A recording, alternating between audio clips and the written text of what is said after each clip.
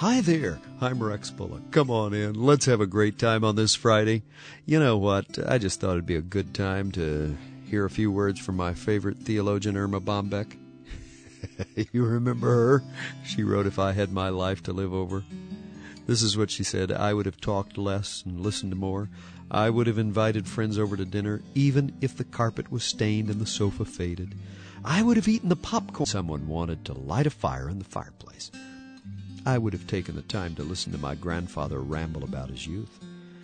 I would never have insisted the car windows be rolled up on a summer day because my hair had just been teased and sprayed.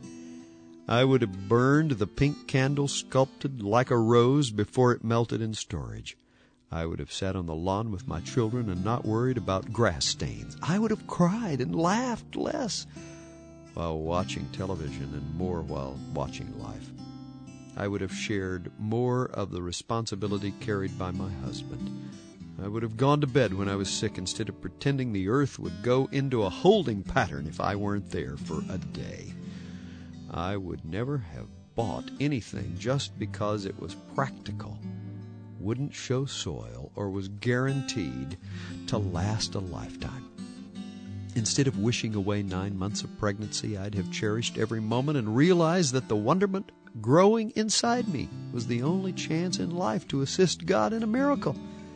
When my kids kissed me impetuously, I would never have said later, "Now go get washed up for dinner."